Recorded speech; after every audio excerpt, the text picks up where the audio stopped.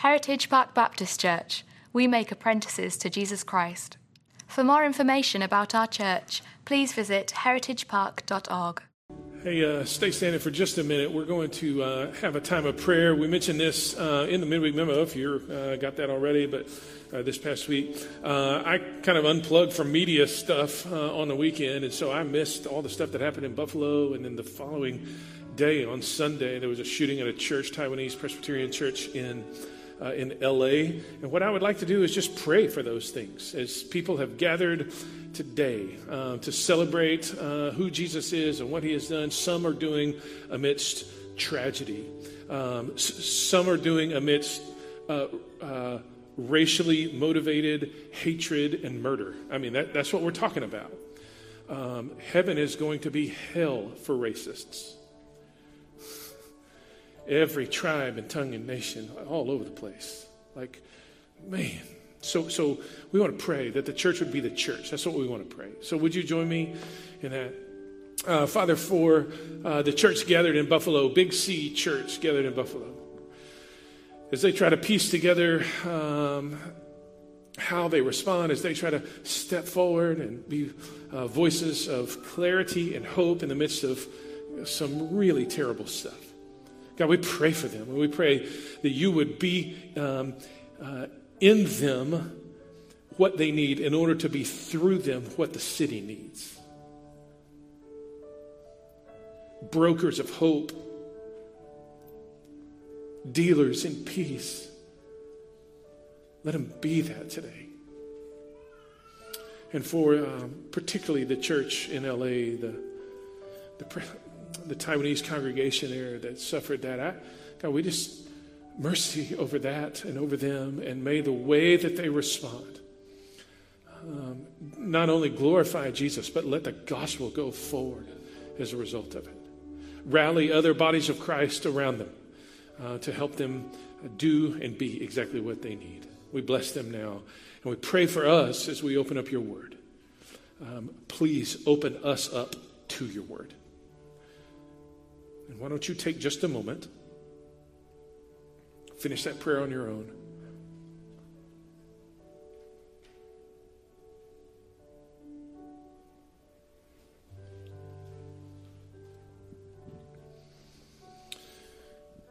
So Jesus, we commit these things to you in your name and for your sake and for your kingdom among us. And everybody said, amen and amen. Thank you so much. You can grab a seat.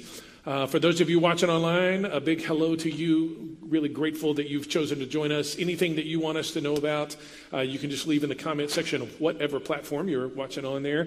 For those of us in the room, a big welcome. My name's Trent. I have the privilege of being the pastor here. If you want to communicate something to us, number one, that you were here, for instance, if you're a guest with us, we'd love to hear from you. You can use that contact card there in front of you. Or if you've got a prayer request, the other side of that card, you can just fill out in the box back there on the circle table on your way out. You can drop it there. If you are someone who gives in person instead of online, feel free to drop any giving that you do today right there. Okay? Congratulations to all you seniors and those who've already graduated, those who are still got something ahead of them today. Good for y'all. Stay at it. Follow Jesus. That's what I would say, because goodness knows we need people to do that. Today we're going to start our journey through the book of Amos. Everybody say Amos. Amos. It's in that same section of the Old Testament that we have been in with Habakkuk. And I've been honestly asking God, because we've got Habakkuk, we just finished. And then we're going to go through Amos. And then in the fall, we're going to work on James. And that feels like heavy work that's going to be done here. And I've been asking God, God, why in the world does this feel so, And I think here's the reason. There is a conversation happening, and it just kind of clicked for me yesterday. There's a conversation happening in some circles. And here's the argument being made. We can't be like this, just fill in whatever this is. Because if we're like this, then we don't win.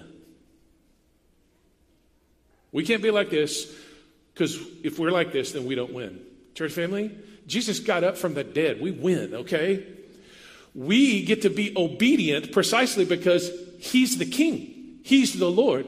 We don't follow Jesus, his commands, because they're pragmatic. We follow them because they're his commands.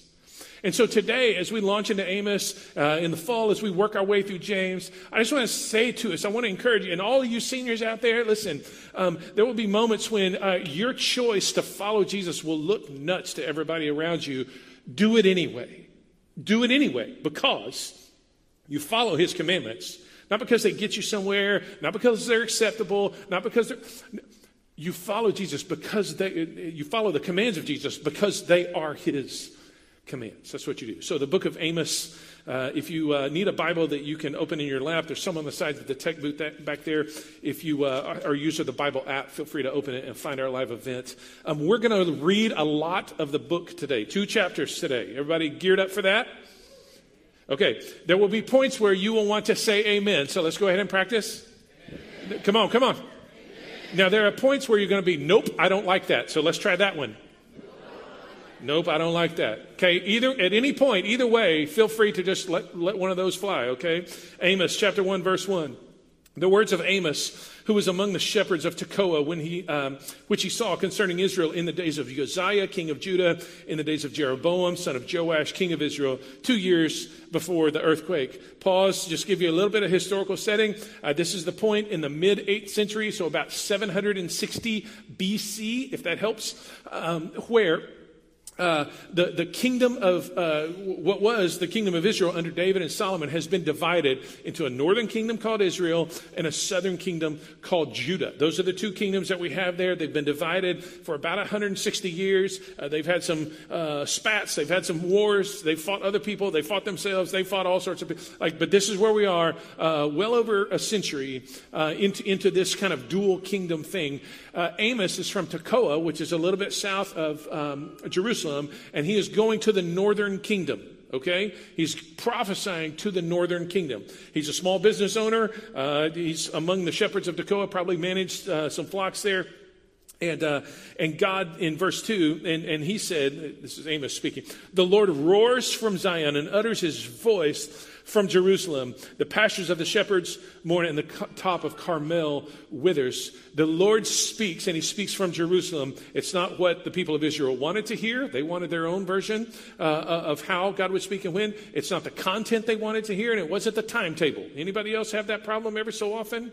God, I don't think I like what you're saying. I don't like how you're saying it, and I don't like the fact that it's going to take a while to get there. Anybody? This is the part. You either say amen or nope, don't like that. We may need more practice. 3 truths today. They fall out of the text. I want to encourage you with the last one. The first 2 are just tough pills to swallow. That's the reality. You ready? Chapter 1, verse 3.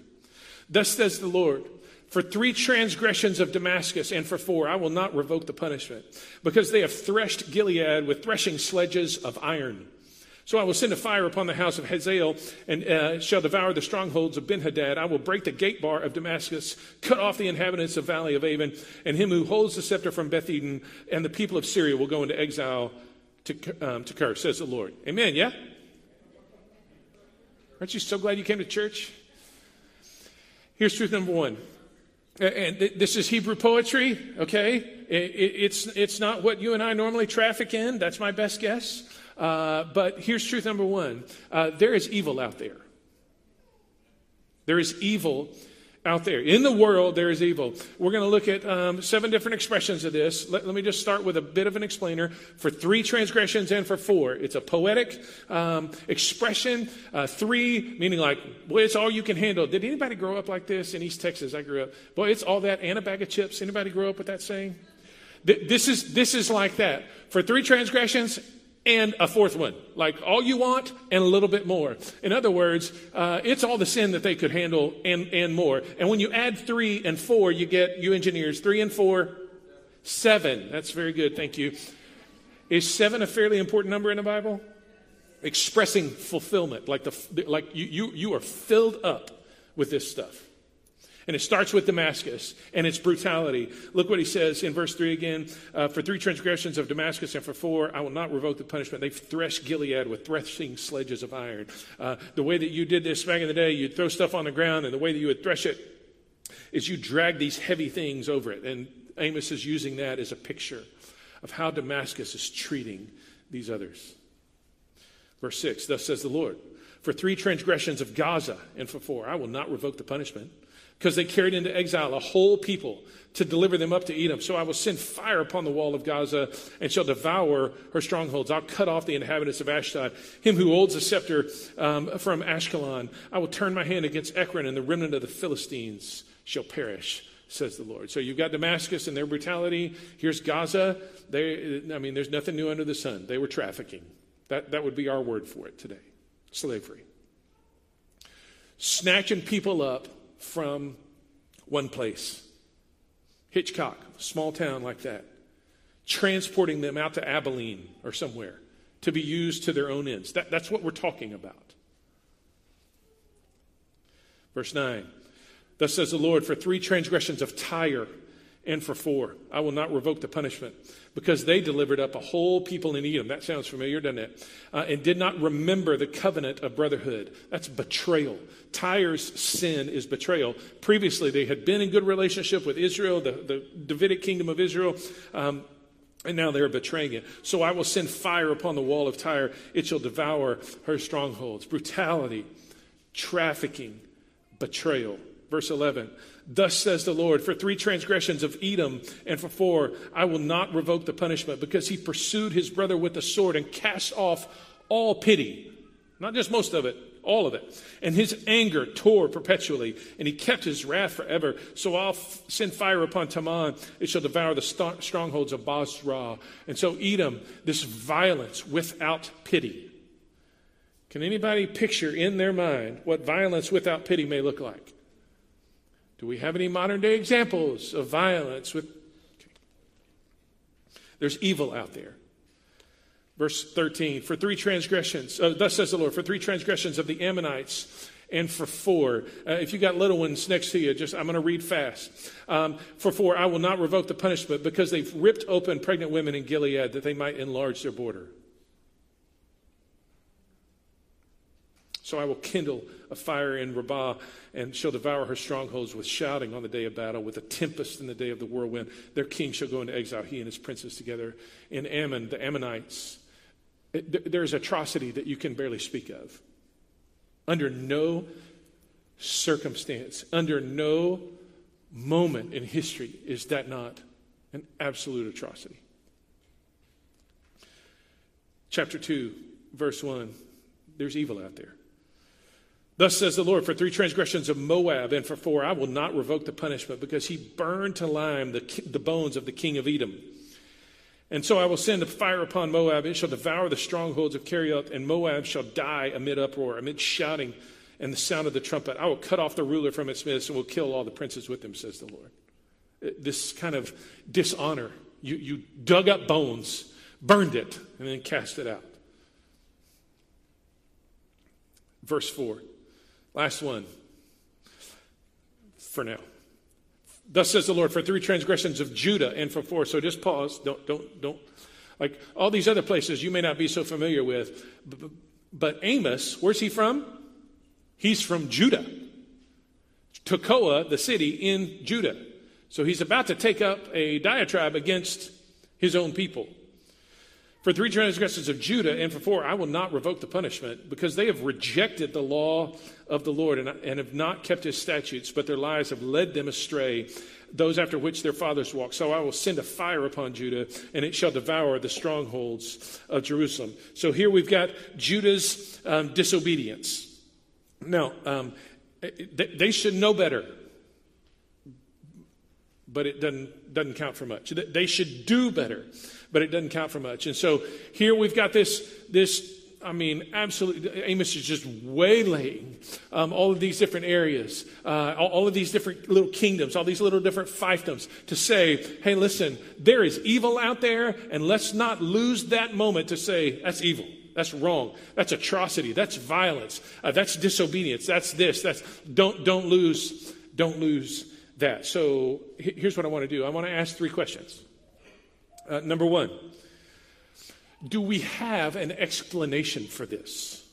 Or is just Amos just raging? He's just mad. Do we have an explanation for this? And what's the answer to that? Yes, we do. It's sin. Sin hardens, it numbs our heart, and then ultimately it hardens our heart, putting calluses on our hearts. This is how the Bible talks about it in Ephesians chapter 4. You can go look it up in verse 17, 18, 19. Paul is describing people who don't know God, and he says, because of their own sin, their hearts have grown callous. It is rubbed up against them, rubbed up against them, rubbed up against them, and instead of turning to God, what they have done is just let it rub and let it rub and let it rub, and they developed a callus. So they don't even feel the sin anymore. And listen, there are real problems. There are international problems today. There are national problems today. There are local problems today. There's family problems today. There's church problems. There's all these problems. And it really boils down to, yes, there are policies that we should put in place. There are things that we should be ready for. All of that's true, but it boils down to sin.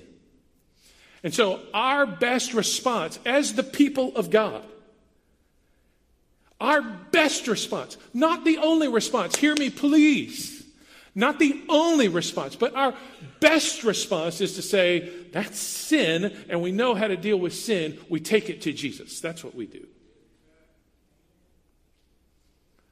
It matters who's in Washington, but sin is the issue. It matters who's making economic policies, but sin is the issue. It matters what's going on the other side of the world, but sin is the issue. And so sin that numbs and hardens the heart, we have to deal with by bringing it to him. So question number 1, do we have an explanation? Yes. I think actually that's the best explanation for the world in the way that it is.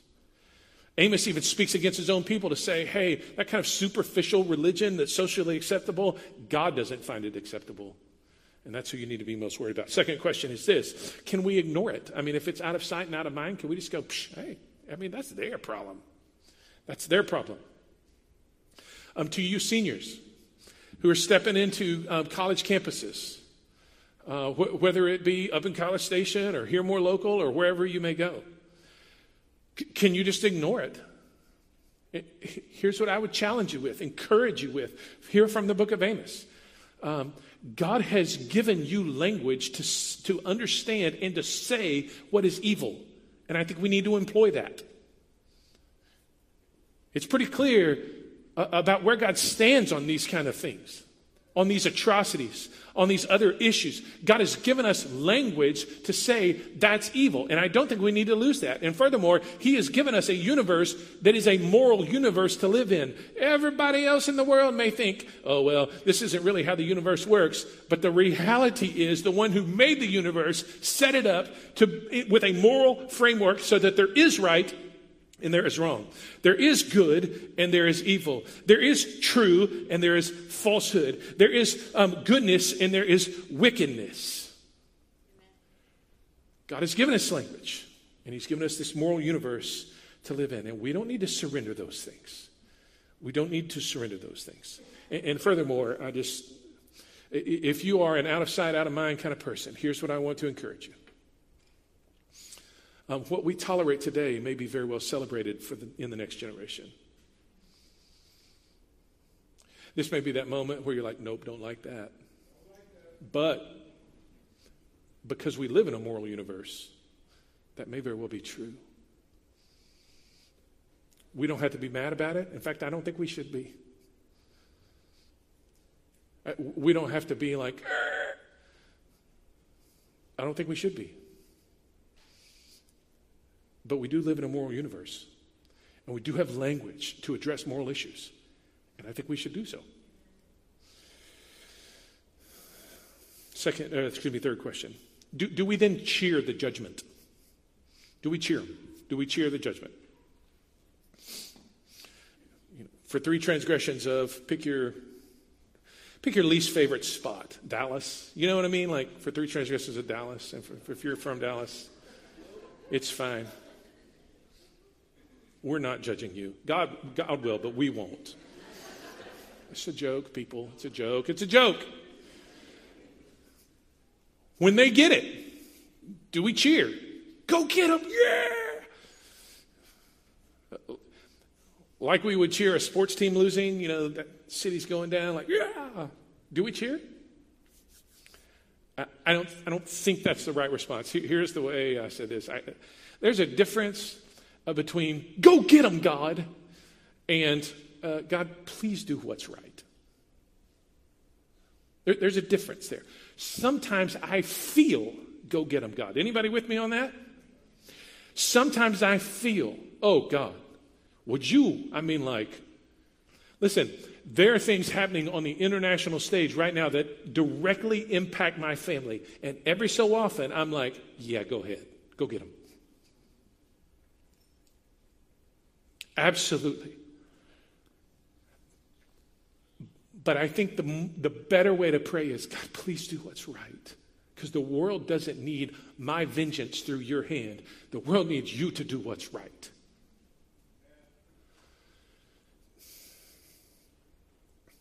And furthermore, I just want to set this up via geography. Can we do this? There's evil out there, and I want to set this up via geography. All right, so here's kind of the basic take on the Middle East in Amos's time, 8th century BC. You kind of got the big players there, named out several of them here. Damascus, you can see, Tyre, Gaza, Moab, Edom, Ammon, where the Ammonites are, Judah. Okay, so that's kind of where we are. So when he launches into his poetic takedown, here's kind of the things that happens. When he starts naming names, you get this first kind of big circle out there, right? Like he's doing it all around. And so he starts naming names, and we're like, yeah, we don't like the Yankees or the Red Sox. I know there's a couple of Red Sox fans, but we don't like them. Yeah, go get them, God. That's right. And then he says and keeps going, right? He doesn't stop just with those. He starts bringing it in a little bit more. And so you've got other people that you're now cheering against when he's like, oh, yeah, let's get them. Oh, yeah, let's get them too. That's great with me. And you get one more where it's even closer where you're like, oh, yeah, now we're really talking. We don't like the whatever, you just, again, pick your favorite situation. And then even one more circle right there, right? And you're just like, oh, go get him, God. Go get him, God. Go get him, God. Yeah, 7 times for 3 transgressions and for 4. Oh, it's God from the top rope, right? This is what we want. And then what we find is the people of Israel that Amos is going to speak to are the ones that God is going to speak against. So do we cheer the judgment? Well, if we do, we may just want to be careful because we may not quite have the center of the target fully in view yet. If I'm in Israel and God's getting on Ammon and he's getting on Moab, he's going to take out Damascus. We don't like those people from Tyre. No. Oh, yeah, Judah, man, that's the little brother that left a long time ago. Let him go. Go get him, God. Oh, you're talking to us now? This is what Amos has done. Chapter 2, verse 6. Thus says the Lord, for 3 transgressions of Israel. And at that point, you hear the record scratch. And everything stops. For 3 transgressions of Israel and for 4, I will not revoke the punishment. Because they sell the righteous for silver, the needy for a pair of sandals, those who trample the head of the poor into the dust of the earth and turn aside the way of the afflicted. 3 big sins that Amos identifies here. Again, just some of the ears in the room. I just want to highlight them without doing it a lot. I'll leave some of it to your own reading. The first one is injustice. You see in verse 6 there, they sell the righteous for silver. And the needy, even for a pair of sandals. A pair of sandals didn't cost that much back then. And instead of helping, what are they doing? They're taking from them. Injustice is when I surrender, I'm going to love my neighbor, for I'm going to take what I can from my neighbor. Injustice is when I have an opportunity to be generous, but instead I'm going to be greedy. Injustice is what happens when, hey, I can go without in order that you can have, to, hey, I can go without, but you have, so I'm going to take it. That's what we're talking about here. Through their structures, through their interactions, through their relationships, through any number of other things, they were working against all that God said was right and true. At the beginning of verse 7, those who trample the head of the poor. Can you just picture that? the one in need. They tremble him into the dust of the earth, turn aside the way of the afflicted. Second big sin, a man and his father, at the middle of verse 7, a man and his father go into the same girl so that my holy name is profane. There's immorality there. And I will just say, in the Old Testament and in the New Testament, the sexual ethic holds throughout both Old and New Testaments. And furthermore, it was the sexual ethic that the people of God embraced that was one of the markers that set them apart from the culture that was surrounding them. Inside of the covenant of marriage between husband and wife, fulfillment and expression. Outside of that circle, outside of that covenant, no, abstinence and chastity. That's the ethic that the Bible teaches and teaches consistently. Here, instead, we had immorality. Verse 8. So they lay themselves down beside every altar on garments taken in pledge, and in the house of God they drink the wine of those who have been fined. So they go to worship, that's true, but they do what they want to. They worship how they want to. They think that, oh, this is going to be okay, and they just go through all these things here. We won't spend a ton of time just explaining it all. But you get the idea, hey, they're taking their religion not very seriously, and they're just doing what they want. Religion like this, religion like this, I would say it this way, it is superficial at best, and at worst, which is really where Amos is going to get to, come chapter 5 in particular, at worst, it's actually the vehicle for sin. Because we worship like this, it's multiplying our sin. This is not something that God is in favor of. There's injustice, there's immorality, there's idolatry. And I'll just highlight a couple of things here very quickly. Verse 9 and verse 10, 9, 10, 11. I just look at how God responds. Yet it was I who destroyed the Amorite before them. Verse 10.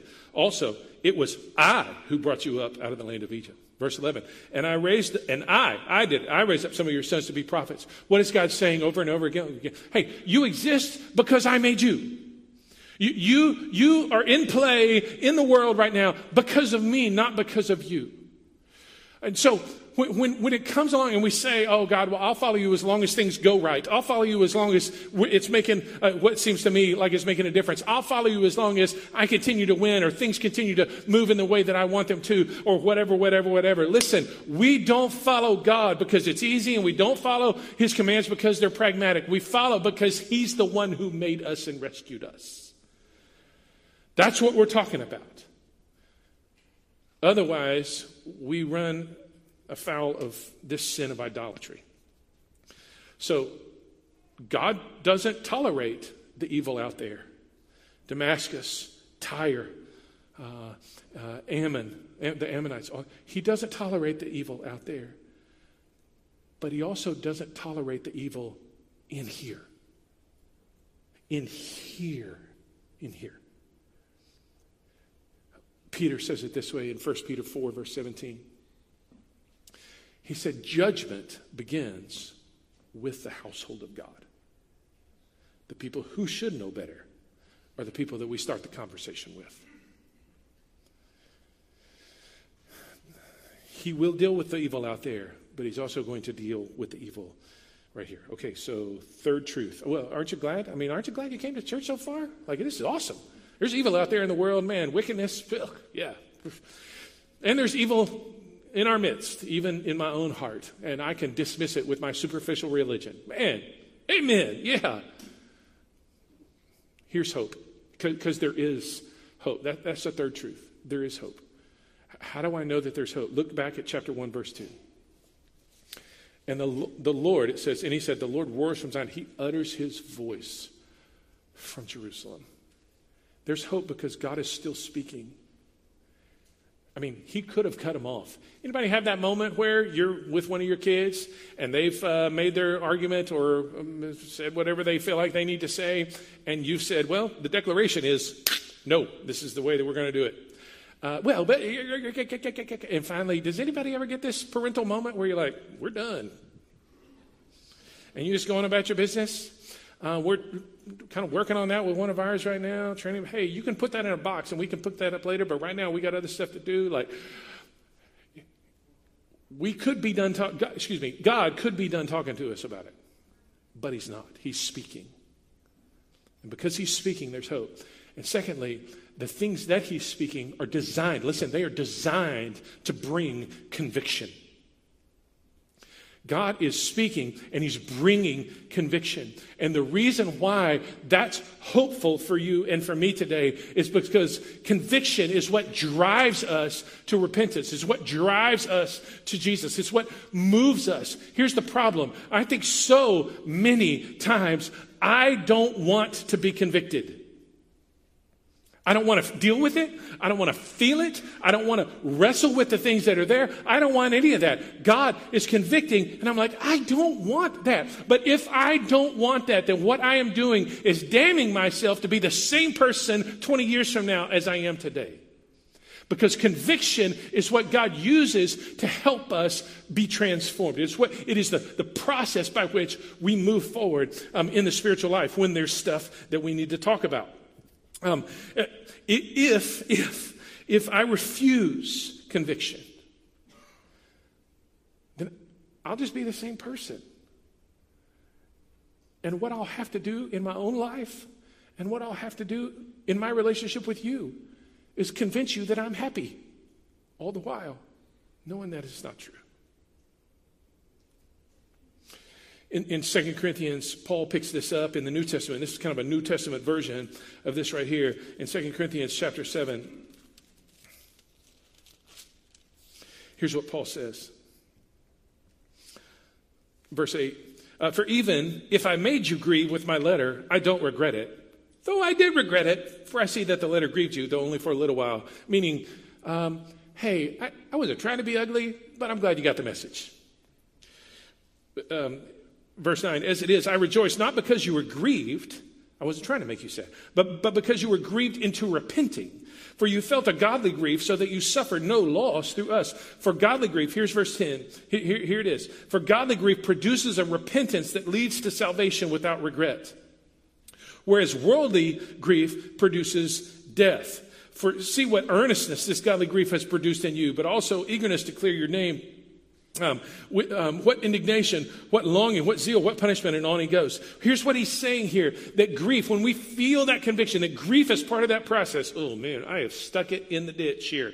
But rather than saying, well, I guess I'll just live here in the ditch for a while, we turn, we repent, we feel the sorrow over that, and that grief then leads us to repentance. If you grew up around church, repentance is a good Bible word, repent is a good Bible word. If this is a new word for you, I'll give you just a little primer here on what the biblical version of repentance is. It is a twofold process. It is turning away from something. I'm turning my back now on sin. But it is turning to Jesus. It's not just turning from one and then just be like, oh, okay, what now? It's turning to Jesus, because that is the way that we experience freedom. That is the way that we experience the life that he wants from us. Not just turning away, but turning to. And some people think, oh, well, I'm just going to turn away. But that's way too superficial. What if...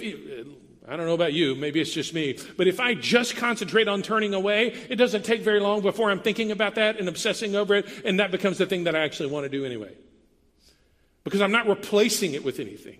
I'm turning from sin and I'm turning to Jesus. So when repentance happens and when conviction happens and I feel the grief, it's not just I'm going to sit here in my grief. That's superficial. And it's not, oh, well, I won't do that anymore. Again, how long does that last? It's I'm going to turn away from that and I'm going to turn to Jesus. That's the idea. It's not turning from it to something else. It's turning from it to him, and it bears fruit in us. So there's hope today, because repentance is the path that we take to freedom. We experience, we feel the conviction. We feel the grief wash over us, and we don't stay there. We turn to Jesus in repentance, and he changes us. It is the path to freedom. And you think to yourself, there's no way that that's true. It's the only way that it can be true. It's for us to turn from the thing that is destroying us, that's destroying our lives, our families, our marriages, our societies, and turning to Jesus. We're taking it to him. And I've got great news. I've got great news. If you're in here and you're feeling that, when you come to Jesus, he's not sitting there with a baseball bat ready to take you out in the shins. He's just not. The Bible says, I read it this morning, it's a glorious promise. If we confess our sins, God is faithful and just to forgive our sins and to cleanse us from all unrighteousness. You come to him, you're like, it's the 38th time I'm bringing this here, but I really want to turn away from it and turn to you. 38th time, I'm sorry, and I'm feeling, and he forgives you. He wants to bring about transformation in your life so that you look different, walk different, are different. For some of us, there are clear things that God has spoken to, maybe even this morning, where you're like, I need to set that down. I need to turn away from that. I need to put that fear down. I need to put that kind of anger thing down. I need to put down this, whatever it may be. I need to turn away, and I need to turn to Jesus. For some of you, maybe it's you're turning to Jesus for the very first time. Either way, you need to know that there is hope today, not because you turn, but because he is someone who's ready to receive you. So here's what I'd like to do. I'd like to give us just a moment of quiet to pray. You, on your own, pray. Take a moment and think, pray. Maybe you use those 3 I words that we talked about, the problems in Israel, injustice, I'm not loving my neighbor, immorality, some expression of impurity, or idolatry. I've put something before God, and God is inviting you to turn away. Maybe it's none of those things, or those are not the words you want to put to it. You put it to your own words. Feel the conviction. Repent. Turn from it and turn to him, and he will receive you. We'll give you a moment just to be quiet. Frank will lead us in a song, and then Tyler's going to be back to dismiss us in just a moment. Take just a moment, though. Ask God what had your name on it, what you need to do in light of that.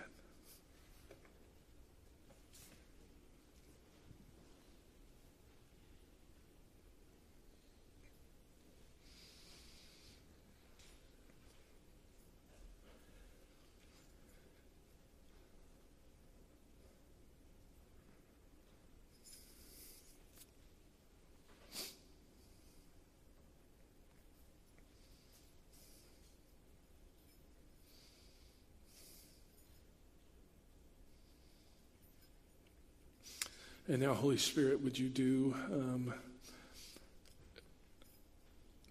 not some of what you want to do or most of what you want to do? Would you do all of what you want to do here in this room, among these people, in my life, and their individual lives, and our life collectively? Would you do exactly what you want to do? And don't let up. Don't let up until that's done. In the place where we need conviction, would you set your finger, point it out? And then, Spirit of God, would you direct us? Give us the grace to turn away from it and turn to Jesus. And Jesus, thank you that when we do, your arms are open, ready to receive us. Father, thank you that you welcome us, beckon us even to be with you, to live with you, to be in relationship with you, to eat at your table as one of your children. There's hope today because of that. So make it our reality now. Even as we've talked about it. This is what we ask in Jesus' name. Amen and amen.